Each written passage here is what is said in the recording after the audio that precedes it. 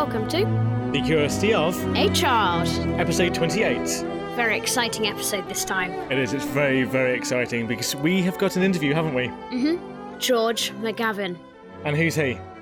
A biology master. He is. He's an entomologist, author, academic, television presenter and explorer, and also a very, very lovely man. And he chatted to us earlier today. Yeah. And we are still buzzing and very excited by it. So should we go straight into the interview? On with the show. On with the show.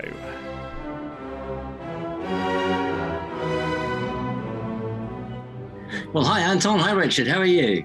Good. Yeah, very well, thank you. How are you, George? Oh, I'm fine. I'm fine. It's just had a very nice day. We went out in the field just by our house here hunting for insects. There wasn't too many, actually, I have to say, but I did find a nice squash bug, which is very nice. Coreus marginatus, if you want to know. We need to look that up. Yeah, we'll do that after. Yeah.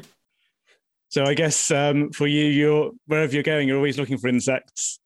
Yes, I have to say, I mean, as a biologist, if you don't know about insects, you can't really call yourself a biologist, really, because they make up the vast majority of all species on Earth. I mean, we've described about 1.5 million of everything, and most of those are insects.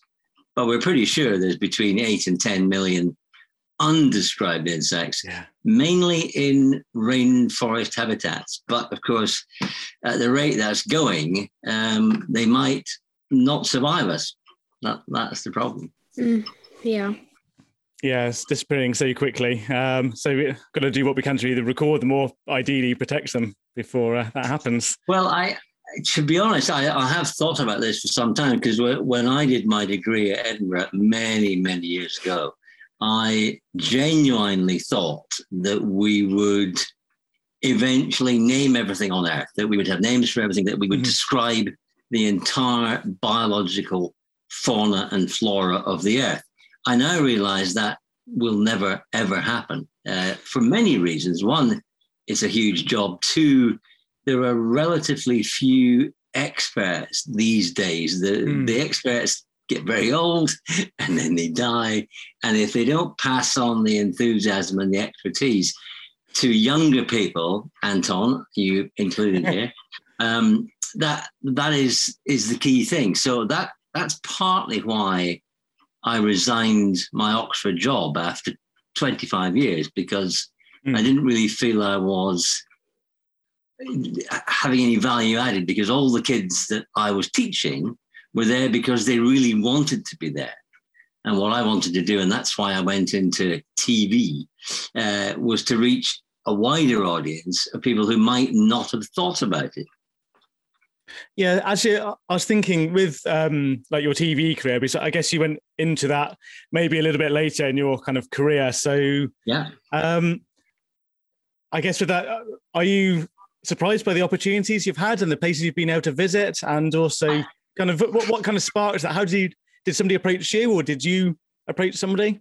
I've been very fortunate in that it sort of happened gradually. So I was about 55 when I resigned my Oxford job, and I'd been doing films for about 2 years or 3 years by then. And I realized that this was probably a good thing to do. So I resigned, because I don't think you can do both jobs. I think, somebody would get annoyed eventually because you weren't where you're supposed to be, or you couldn't film this, or Oxford would say, well, you're supposed to be doing this. And, so I was extremely fortunate in that I had not one dream job, because Oxford for me was the dream job. I mean, that really was. And to get a second dream job doing TV, it was pretty amazing. And I have been very fortunate in going to lots of interesting places, mainly jungles, which I love, and filming weird and wonderful animals. So I've been lucky. Yes, definitely. Yeah. I think it's exciting for somebody like you, isn't it, Anton, to actually be able to see that. So you left your academic career, but you're still in the field in a way. So I think for maybe young people like Anton, it's exciting to be able to see that it's not just Yeah, I mean, I don't think. Well, one of the things that I say to younger audiences who perhaps don't realise that this could happen to them is that when I was very young, I had a phenomenally bad stammer. I mean, it really was appalling, and it got worse and worse until I was about 14, 15, when I couldn't speak at all. In fact, I virtually refused to speak for about a year because there was no point. There was absolutely no point in speaking. And if you had sent somebody back from the future to meet my 15-year-old self and say, right, George, you're going to be a university lecturer for 25 years at Oxford. And once you finish that, you're going to be a television presenter. I couldn't have believed anything more improbable. Yeah, it does sound like the opposite job. If you got something like that, it's quite cool. But it just shows that you never know what's around the corner. Mm-hmm. And I will say, if something comes up and you fancy it, grab it with both hands, because you might not get that chance again. Yeah, good advice. That definitely. Mm-hmm. Yeah, take the opportunities when we can. Yeah. Just getting back to when you're on television, I remember the first time I saw you was when you were climbing inside the log. Was it in Borneo? Oh, I think that was brilliant. I loved that so much. And I can tell you a story about that, because it nearly, didn't happen, because the TV company, BBC in production, are very worried about the health and safety aspect. And we do have to fill in these humongous amounts of A4 paper saying, is it dangerous? Of course it's dangerous. We're going to a jungle, and I saw this log, which was about 100 feet long. A big tree had fallen down, completely hollowed out. And I said, oh, great, I'm going in there. And they went, oh, no, you're not. I went, no, I am. No, you're not. I said, well, I am going in there. You've got about 5 minutes to get a camera before I start going in, because I'm going in. Yeah. So there was a hell of a scramble while I got a cameraman and get it all set up, and I just went off in the log. I didn't take a huge risk because it was straight. I could see with a torch all the way to the end, as far as I could see. Mm-hmm. If there had been something really dangerous, like a big snake or something, I would have seen it long before I got to it. That's not to say it couldn't have moved a lot faster forwards than I could have moved backwards. But it was a fantastic experience. And we found all those amazing whip spiders and the prey. They were actually eating them and stuff. After I got out of the log, I realized that I had been attacked by little tiny, I'm not even sure what they were, even today. Mm-hmm. And the whole of my torso and body and legs were covered in little tiny bites, which itched for about a week. Absolutely appalling. But it was a great sequence. And lots of folks actually thought that they had made me go in. It was completely the other way around. Yeah. Are your camera crew scared of bugs sometimes? The camera crew are pretty hardened, I have to say. I mean, I respect them all enormously. They don't want to get bitten or stung or, attacked in any way. And they very rarely do, of course, because they are behind the camera, at least. But I do remember a fantastic sequence in Guyana where we were hunting for the world's biggest spider, which fits, in my hands like that. And I was holding it up to the camera going, look at this, amazing. And as I held up, it jumped forward he did flinch a bit, I must say. He did go like that. Yeah. But they are pretty battle hardened, all of them. Yeah. Mm-hmm. So you have to go through dangerous stuff like Komodo dragons as well. I remember watching something earlier. There were things like that where they're just standing there. Well, I can tell you this now. The most dangerous thing you can do on an expedition, the most dangerous thing, is hire a car. Okay. Fly in a helicopter. Yes. 90% of all accidents and all fatal accidents are the result of helicopter flights or accidents in cars. Very rarely would you get into a serious jam with an animal unless you were very, very stupid and held a coral snake in your underpants. Or said hi to a bear. Hello, bear. Yeah. Or whatever. So I mean, there are risks.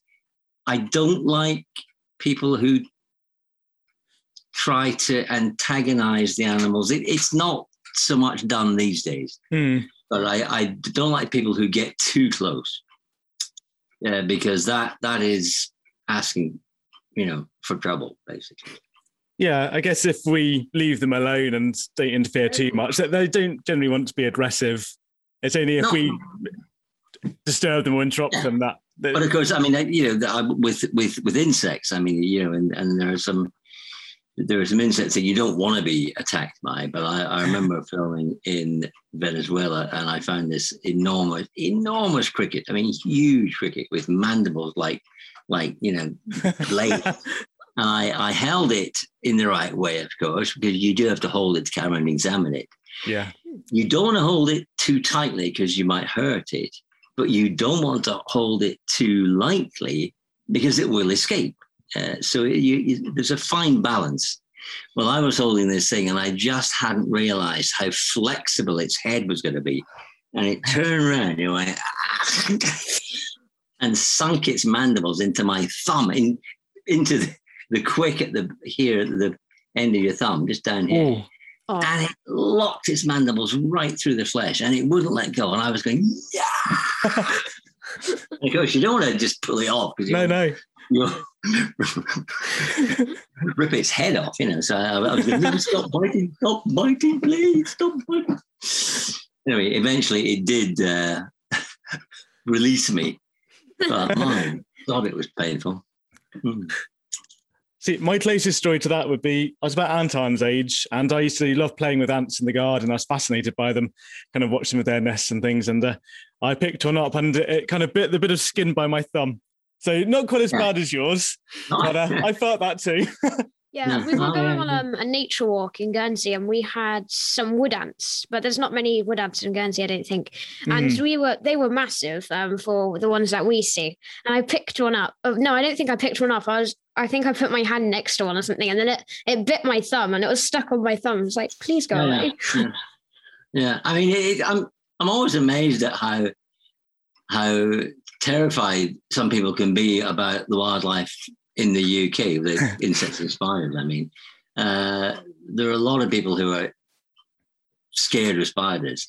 And it's interesting because there is no spider. There are only about 10 spiders in the UK that are big enough to break your skin with their fang.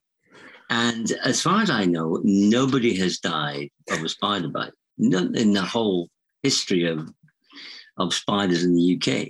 And yet people are very alarmed by them. And I think it's passed down from, if your mum was scared of spiders, there's a likelihood that you will be as well.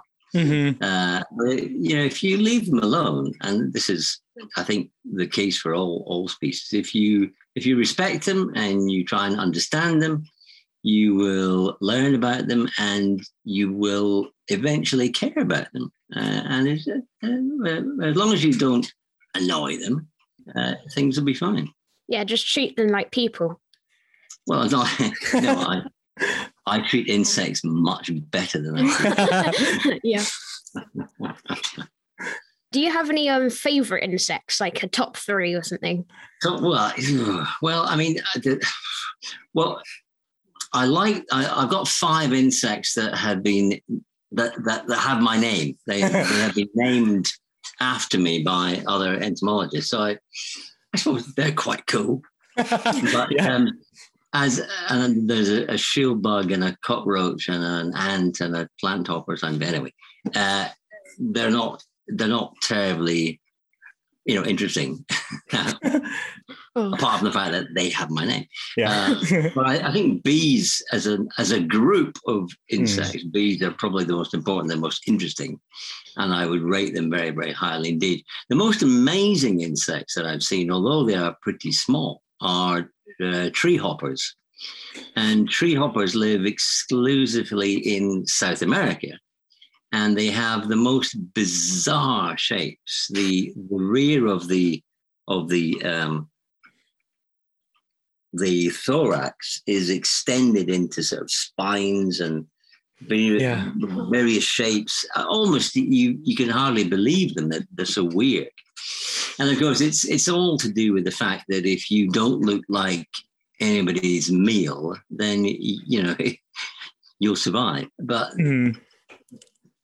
evolution has produced a whole variety of really bizarre shapes. So they are, I think, the most remarkable in terms of shape. There's probably not so many insects in Guernsey. It's not quite like being in the rainforest or somewhere. But we saw a hummingbird hawk moth a few years ago, and that was amazing. It looks so much like a hummingbird, how it's kind of hovering at flat. It's beautiful. It's incredible. I mean, hummingbird hawk moths are a regular migrant over to the UK mainland every year if it's warm enough. And I've had people ringing up Oxford before and saying, "Oh, I've just seen a hummingbird." And I go, I think they'll find it was a hummingbird hawk moth. And no, it was a hummingbird. And no, I think it's a hawk moth, really. And they sort of almost can't believe that an insect can behave and look in the same. But I mean, in terms of size, I mean, there are some insects that are larger than hummingbirds, So it's, at school, it is very common for kids to call invertebrate animals mini beasts. Well, of course, there are insects that are really quite large, and there are vertebrate animals that are really, really quite small. So it isn't a very useful name. I know what it means, but it's just call them invertebrates, for goodness sake. Actually, there's one thing I always think with insects, because we always throw spiders in with insects, or as a generalization. No. And no, people do. And I wondered what your reaction would be. Are you kind of, no, they're arachnids, they're something different, or? Yeah, I do always correct it. I'm amazed at how common this is, that how many adults will happily claim that a spider is an insect. I'm going, no. Count the legs, okay? Count the legs. It's very simple. If they have 6, it's an insect. If they have 8, it's an arachnid.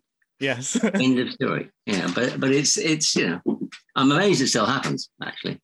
Yeah. So it's a bit of a pet peeve, is it, when people do that?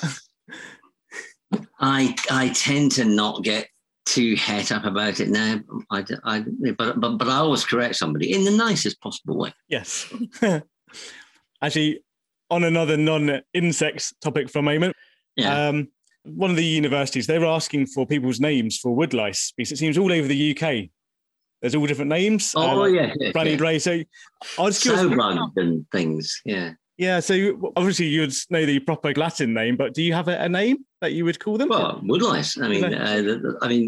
Woodlice is the most common of the common names for them. Yeah. Isopoda, I suppose. Yeah. Yes, we had cheesy bugs as well, which my mum used to call them. Cheesy bugs, yes. Yeah. Okay. Yeah. This, of course, is one of the problems with using English common names, and particularly in plants, because a common hedgerow plant may have 20 or 30 names, depending on where you are in the UK. So if you go to some part of the country and say, I am looking for some flopster, whatever it is, they go, what are you talking about? Flopster mockins. Oh, well, I see you have some there. No, they're Granny's bonnets. No, they're not.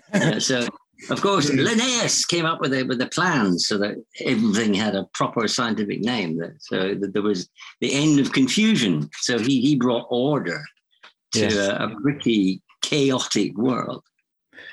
Yeah, being able to understand which plants are which or which animals are which is so important for kind of. I mean, It's interesting that taxonomy, which is often regarded by the young people today as being rather dull and dry and boring. Of course, it isn't. It's a critical thing, because if you don't know what you've got in your hand or what you're comparing things to with, how can you achieve any science? You need to know what the things are. And if you don't know what they are, and you can't say that that's the same plant as this or that's the same insect as that, how can you build any expertise? So it's a critical science. It's the very,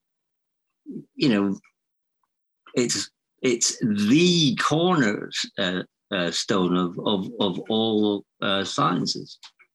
So you really ought to learn your bugs, basically. How many million was there? Another 1.5 million. There's between 8 to 10 million probably, but 1 million described. The UK has about 21,000 species, which is quite a lot. I mean, I don't know all of them by any means, but there are individual experts who are experts in horseflies or bees or dung beetles or whatever, and a few hundred species is quite enough for one individual. Yes. But we do need experts. And that, of course, is the great advantage of Twitter, which I'm now on. I've been on it for about 4 years.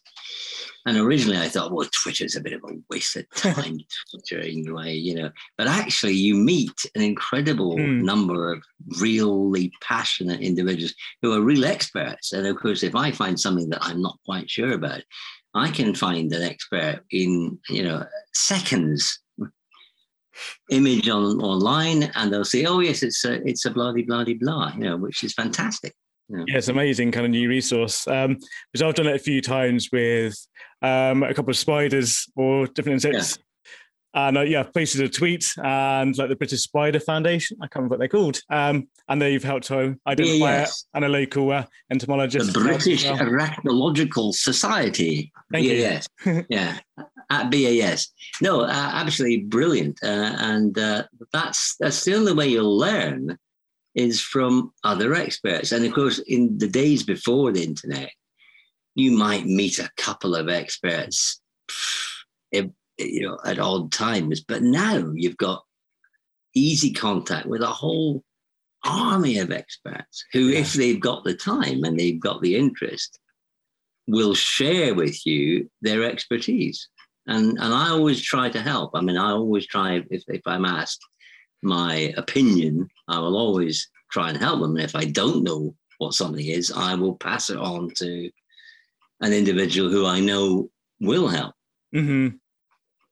With our podcast that we're doing, we're not experts in anything, but we're doing it to try and be curious. And well, because you're the first proper interview we've done, so thank you very much.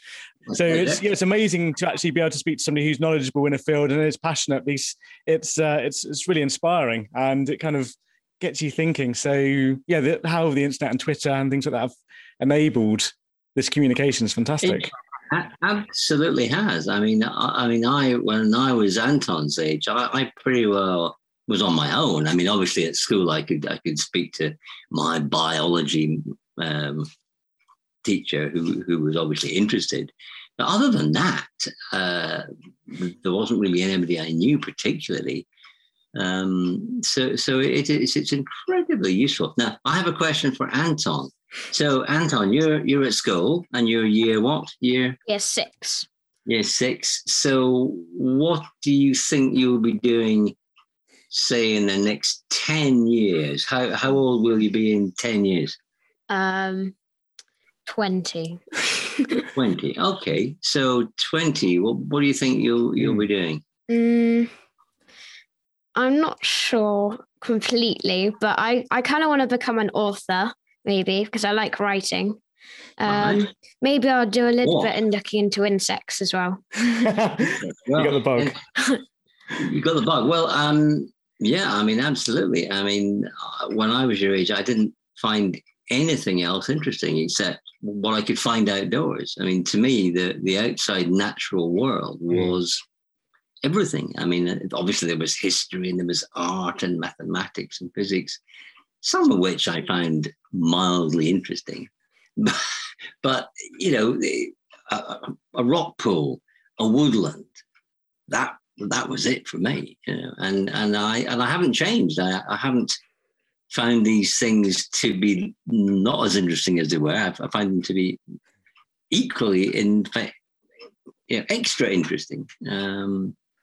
So I hope I will continue to find out new things about the world. Well, of course I will. And you've got it all ahead of you, you lucky chap. Yes. Yeah.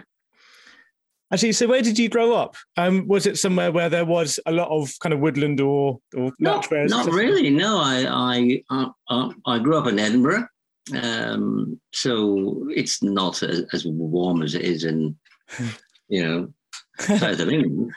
But yes, there was the Highlands, and there was the lochs and the shoreline, of course, which was all great. But I didn't. I wouldn't say that growing up in a major urban area exposed you to a huge amount of wildlife. No, although maybe some ants on the pavement or something. Huh? Maybe some ants on the pavement or something.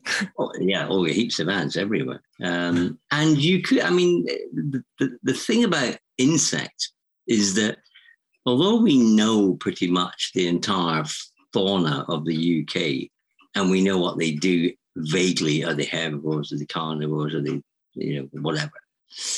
We don't know the details of what they all do exactly. So there's actually masses of work to find out. And I often say that, an average 10-year-old child could make a new observation that hadn't been done by anybody else before in a garden or a compost heap if they just applied themselves. There is masses to find out. I think Anton's pretty good at being curious and wanting to examine things and learn. But I think it's difficult today because a lot of kids, they spend so much time playing games or watching TV. I don't know if it's more of a problem than it used to be, or if it's just every parent feels that, and how we can kind of engage them or encourage a bit more curiosity.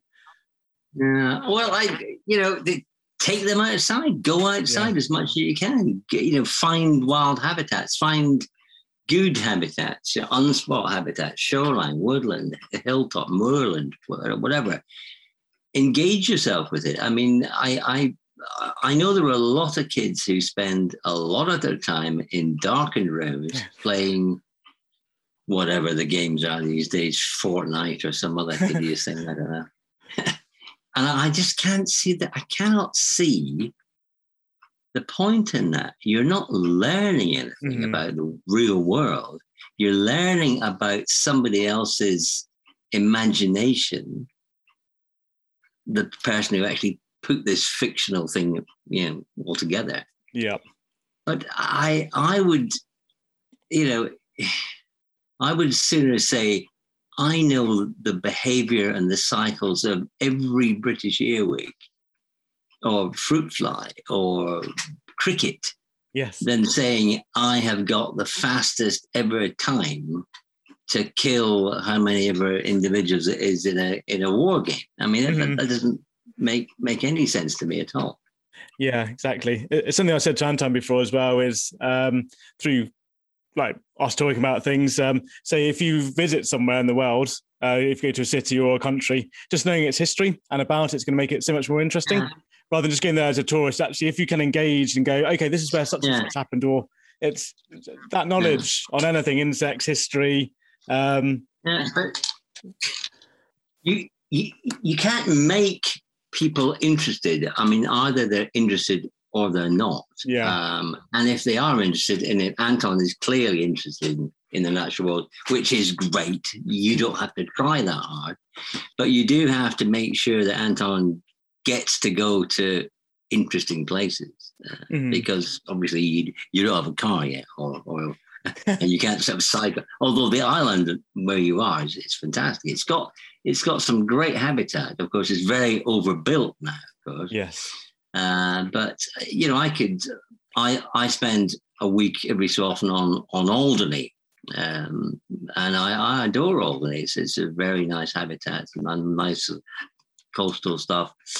And I could spend a day just walking on the coast path there, just looking at all the animals and plants, and finding out that, can I name all the plants at least? I mean, am I able to name all the plants? An amazing thing at Oxford, where I taught for 25 years, the first year students actually were pretty poor at natural history. They didn't really seem to know very much about trees in the UK. I mean, I think very few of them could name and recognize 5 British trees. And I'm going, why are you doing biology?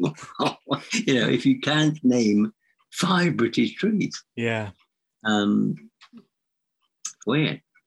So my parents, they were, when I was Anton's age, we go for a lot of walks around the island, and they were like very good with naming all the plants and the trees. And they passed it down to me. I've got a terrible memory for names. So I always forget. So I need to keep refreshing myself so I can try and pass it on to Anton. But again, it's just like you say, it's so much better if you know these things and you can experience them. Well, it can go wrong the other way. So I can remember lots of big long names for plants and animals. In fact, hundreds, thousands of them. But I can't remember my kids' birthdays. Okay. So I get into trouble for this, of course. So I go, oh, is it your birthday? God, Dad, if I was a spider, you'd remember. Yeah. What is your funniest moment that you've had? Maybe it was like an encounter with, I don't know, an orangutan, because we watched something with that, or something else. The one that they showed just last week on Sunday was when we were in Sumatra, and I was helping the release of a few of these orangutans. And one of the slightly older ones, called Julius, was very naughty, and he wasn't playing the game at all, basically, because I was very hot and sweaty, of course. And salt, of course, is wonderful. I mean, all animals, they love salt. They love salt. So he realized I was trying to encourage him up into the tree, because if they can't climb trees and find food, they won't survive in the wild. So he discovered, of course, my face was really quite... he then tried to get my eye, but he was trying to suck my eye. And he was very strong animals, very strong. Yeah. Even a young one is stronger than I am. And he was trying to sort of lick my eye socket. And I thought, my God, I'm going to lose my eye here. So I was trying to, while still speaking to camera, get my hand between his lips and my eye socket so that I could get him on. Yeah. Amusing in retrospect. Yeah, at the time, though, I can imagine that's terrifying. It is of a wild animal and so powerful. Slightly unnerving, yeah. I mean, I know there are a lot of people who say, oh, you shouldn't interact with primates like this. They are so human. They are so like us. The eyes when it was looking at you, when you were teaching it how to eat. I mean, when she looked at me, incredible. Its eyes. I mean, you just, your heart melts. Yeah, it just melts, and you realize the terrible state they're in and the terrible trouble that we have brought about by growing palm oil. And this is a plant that has only been industrialized for about 50 years. So when I was a kid, nobody used palm oil. There wasn't any palm oil in food or soaps or detergents.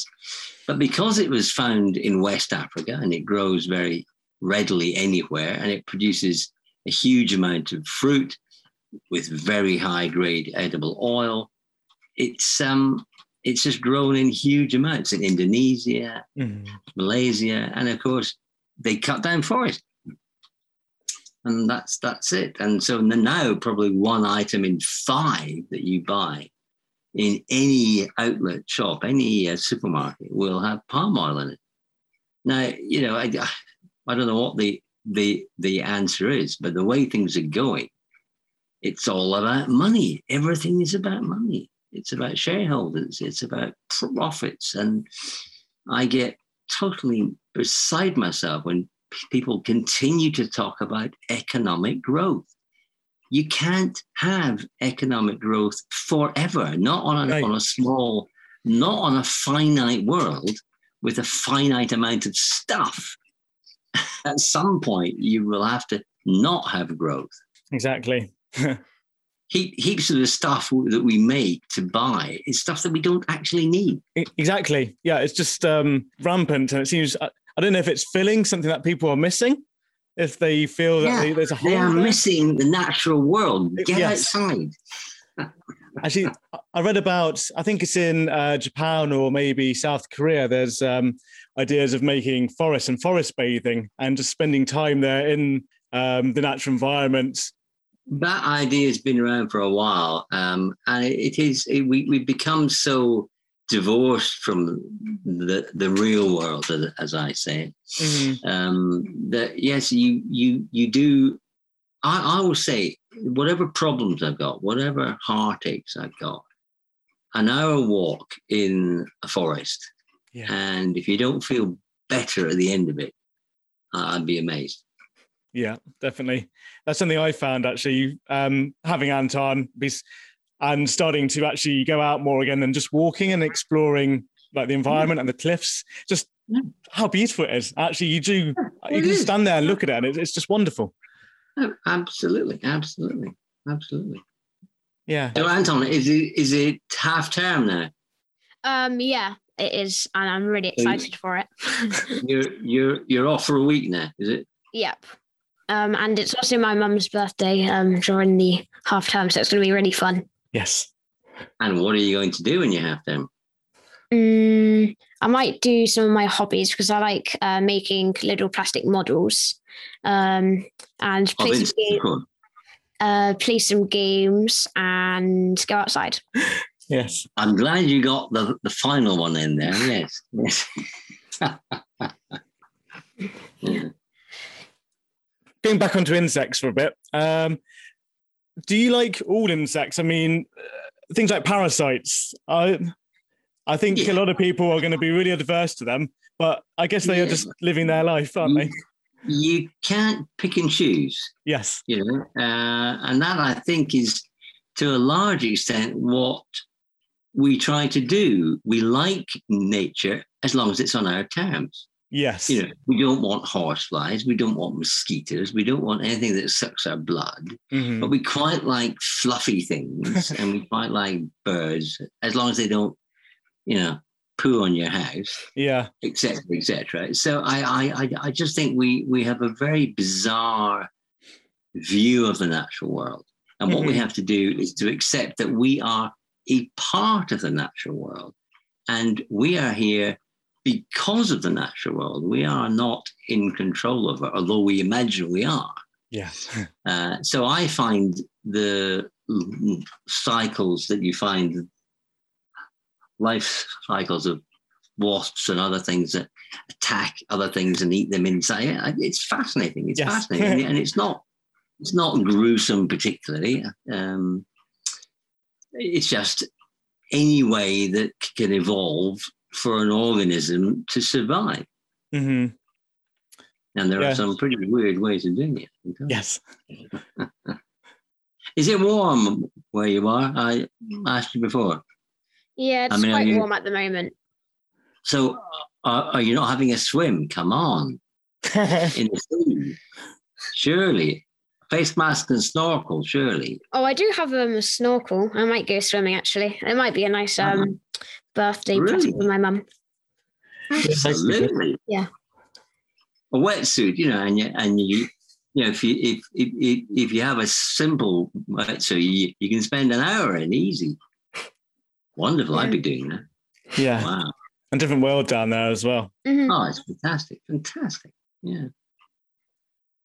If you could visit any time or place in history and in the world, and where would it be? Would it be maybe 300 million years ago when you had... Yes, no, absolutely. Yes. There'd be several places in the Earth's history that I would like to go and visit. One would be the early period when arthropods first eventually came from the sea onto land. Yeah. But much more than that, about 350 million years ago in the swampy forests of the Carboniferous. That would be amazing, because insects were quite large then. Some of them had a wingspan of sort of, that sort of size.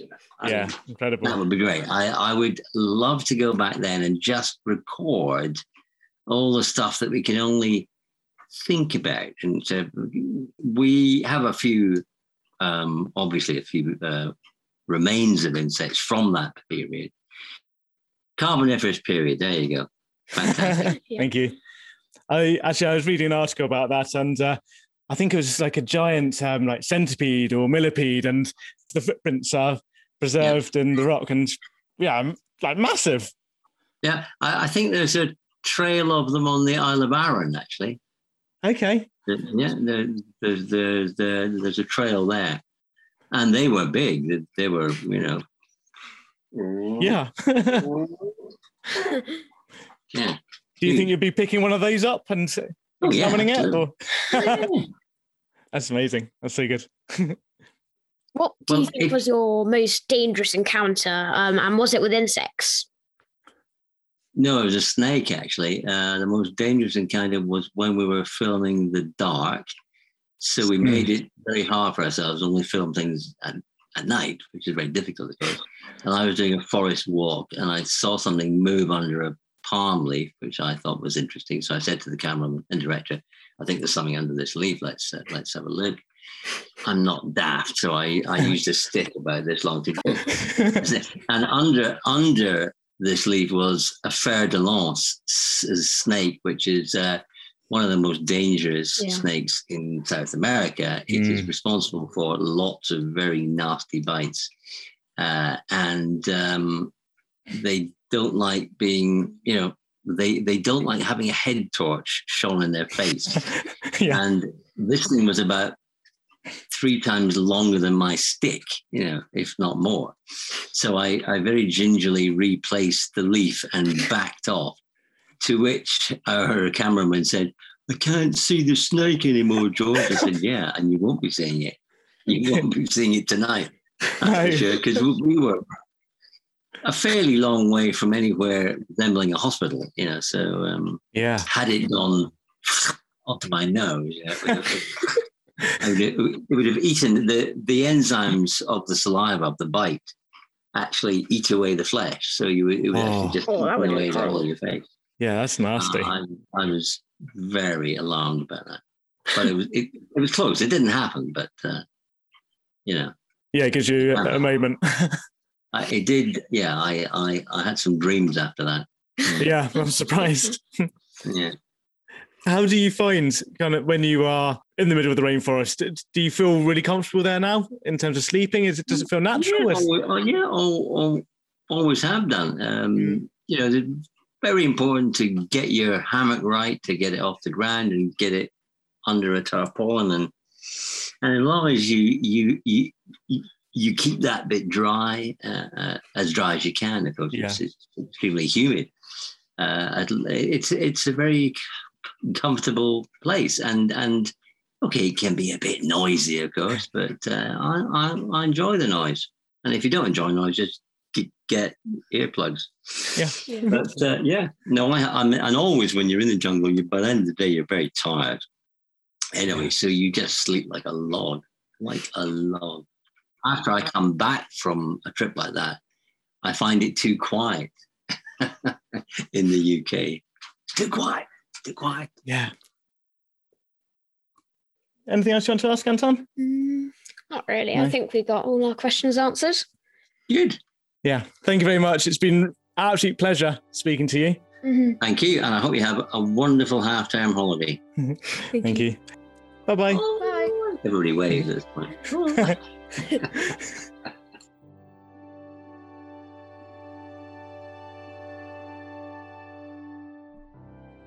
Wow, that was amazing. That was so good. Amazing. Can't really put into words how awesome that was. Had a great time chatting with George there. Absolutely lovely guy. And brilliant. Our first proper interview. Sorry, Conquer Cup. But Yes. Yep. So we've made the big time now. And once again, thank you to George for coming on the show and chatting to us. Like, really, really good. Yeah, it was lovely. Anyway, so now that you've listened to that and you realise how awesome it was, I think it'd be quite good if you could review us, because we actually had a few reviews recently. One in Romania, which I'm going to read out now, and it's from Rustafa, and it goes, "Cool show. I really love the family support. Such imaginative and creative content. So thank you very much for that 5-star review on Apple Podcasts. If they can do it, so can you." And we actually reached number 18 in the Romanian history podcast charts. Yeah, we are top stuff. We are. So we'd like some reviews maybe in other places of the world. Thank you. And where can they do that, Anton? At Apple Podcasts, and then you list the other one because I've forgotten.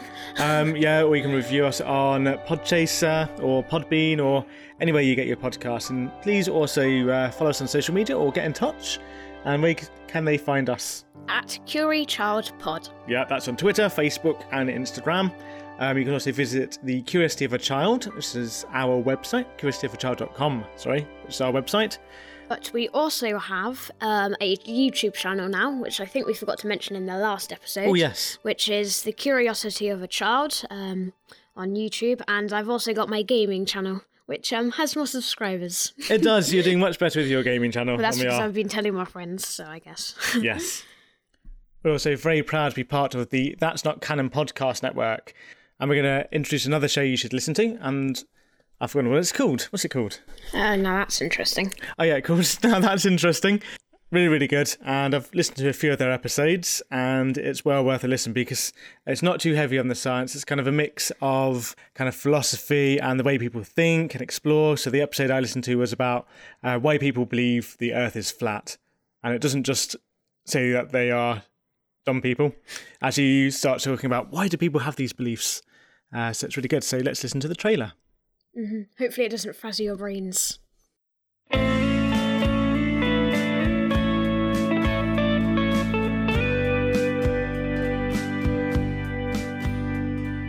Hi, I'm Travis. And I'm Serge, and we are the hosts of Now That's Interesting podcast. Here we talk about the topics that catch our interest and hopefully spark your curiosity to dig deeper into the world around you. We go into enough detail to get a better understanding of the topic we cover. Say just a bit above your average pub chat.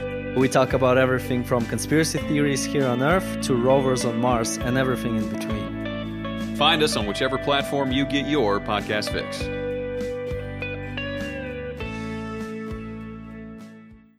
So make sure you check out Now That's Interesting, wherever you listen to your podcasts. And I think that's a wrap with the show. Really good one. Yeah, fun to do. It was amazing. I hope you enjoyed it.